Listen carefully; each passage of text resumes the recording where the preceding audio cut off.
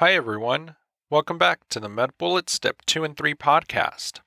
In today's episode, we cover the topic of hyperpigmentation disorders found under the Dermatology section at medbullets.com. Let's begin by reviewing different hyperpigmentation disorders. A freckle is caused by a normal number of melanocytes but increased melanin within the basal keratinocytes, and freckles darken with sun exposure. Lentigo is a pigmented macule caused by a melanocyte hyperplasia. It does not darken with sun exposure. A common mole is a benign tumor derived from melanocytes. A blue nevus is a form of a common mole, a benign tumor derived from melanocytes. The black and blue nodule is usually present at birth, and it is often mistaken for a melanoma. A Spitz nevus is a form of a common mole, a benign tumor derived from melanocytes. It is a red-pink nodule. It is often seen in children, and it is often confused with hemangioma. A dysplastic nevus is an atypical, irregularly pigmented lesion. It increases the risk of transformation into malignant melanoma. A dysplastic nevus syndrome is an autosomal dominant inherited disease. Melasma is a mask-like hyperpigmentation seen in pregnancy on the face. Sunlight will accentuate it, so patients should avoid sunlight.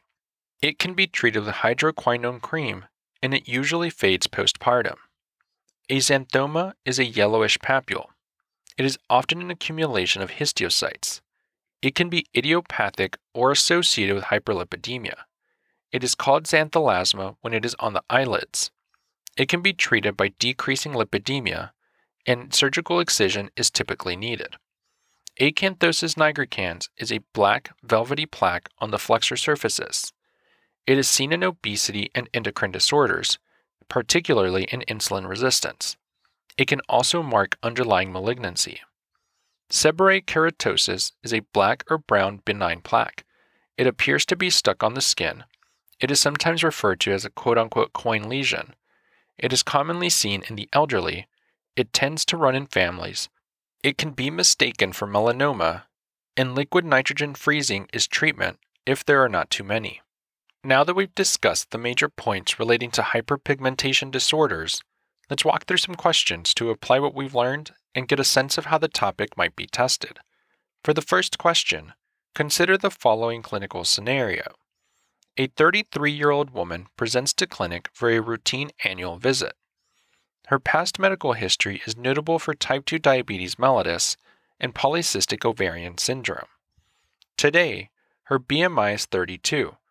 Temperature is 36.7 degrees Celsius or 98 degrees Fahrenheit. Blood pressure is 126/78.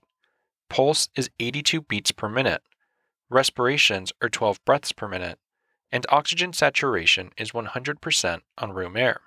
On exam, you note acanthosis nigricans at her bilateral axilla and around her neck. What other skin finding is associated with the underlying pathology? And the answer choices are Choice 1, acne vulgaris. Choice 2, acrocordons. Choice 3, dermatitis herpetiformis. Choice 4, erythema nodosum. Or choice 5, xanthomas.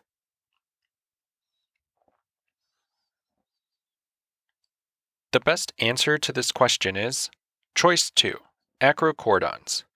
This patient has acanthosis nigricans secondary to insulin resistance, a skin finding that is commonly associated with endocrine dysfunction in conditions such as diabetes mellitus, obesity, or polycystic ovarian syndrome. A commonly associated skin finding is an acrocordon, which are soft, benign, often pedunculated skin tags. Acanthosis nigricans manifest as brown or black velvety hyperpigmentation of the skin, typically arising in intertriginous areas of the body. It is caused by activation of growth factor protein receptors, most commonly insulin-mediated activation of insulin-like growth factor receptors in keratinocytes in the setting of hyperinsulinemia or insulin resistance. In certain cases, it is a paraneoplastic sign of an adenocarcinoma, typically of the gastrointestinal tract. Acanthosis nigricans is also associated with acrocordons, which are benign common skin neoplasms and also referred to as skin tags, fibroepithelial polyps, or papillomas.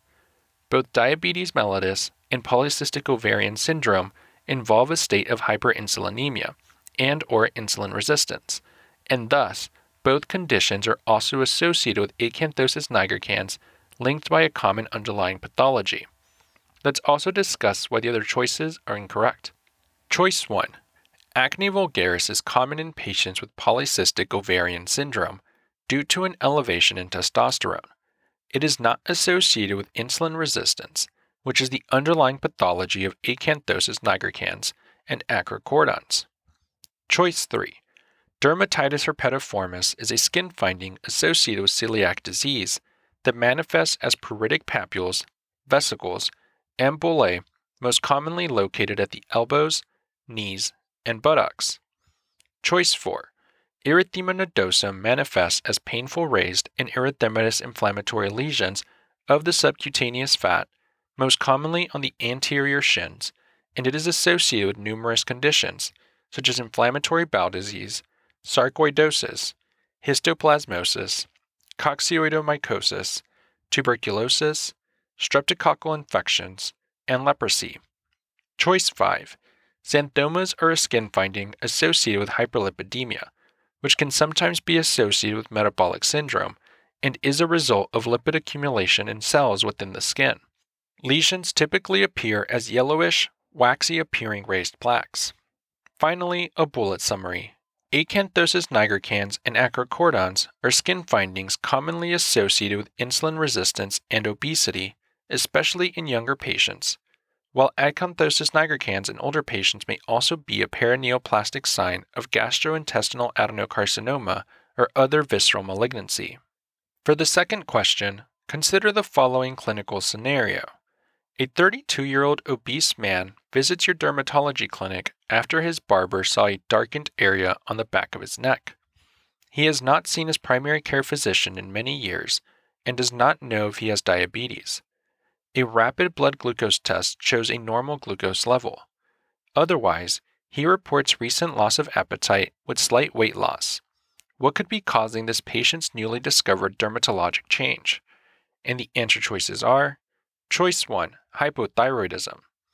Choice 2, gastric adenocarcinoma. Choice 3, diabetes insipidus. Choice 4, diabetes mellitus.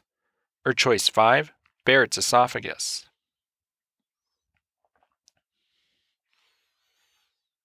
The best answer to this question is choice 2, gastric adenocarcinoma. A non-diabetic patient presenting with acanthosis nigricans, along with gastric complaints and weight loss, is most likely suffering from gastric adenocarcinoma. Although his obesity is a possible cause of the hyperpigmentation, the recent discovery on his neck, along with acute onset of anorexia, points toward an underlying malignant process. Acanthosis nigricans is more frequently associated with diabetes, hyperthyroidism, and Cushing syndrome. It is benign in nature and is often described as velvety thickening of the neck or axillary skin. The publication by Stolberg et al. Summarizes some of the most common skin hyperpigmentation disorders. As stated earlier, acanthosis nigricans is most often due to diseases causing hyperinsulinemia, but it is also seen in gastrointestinal tumors.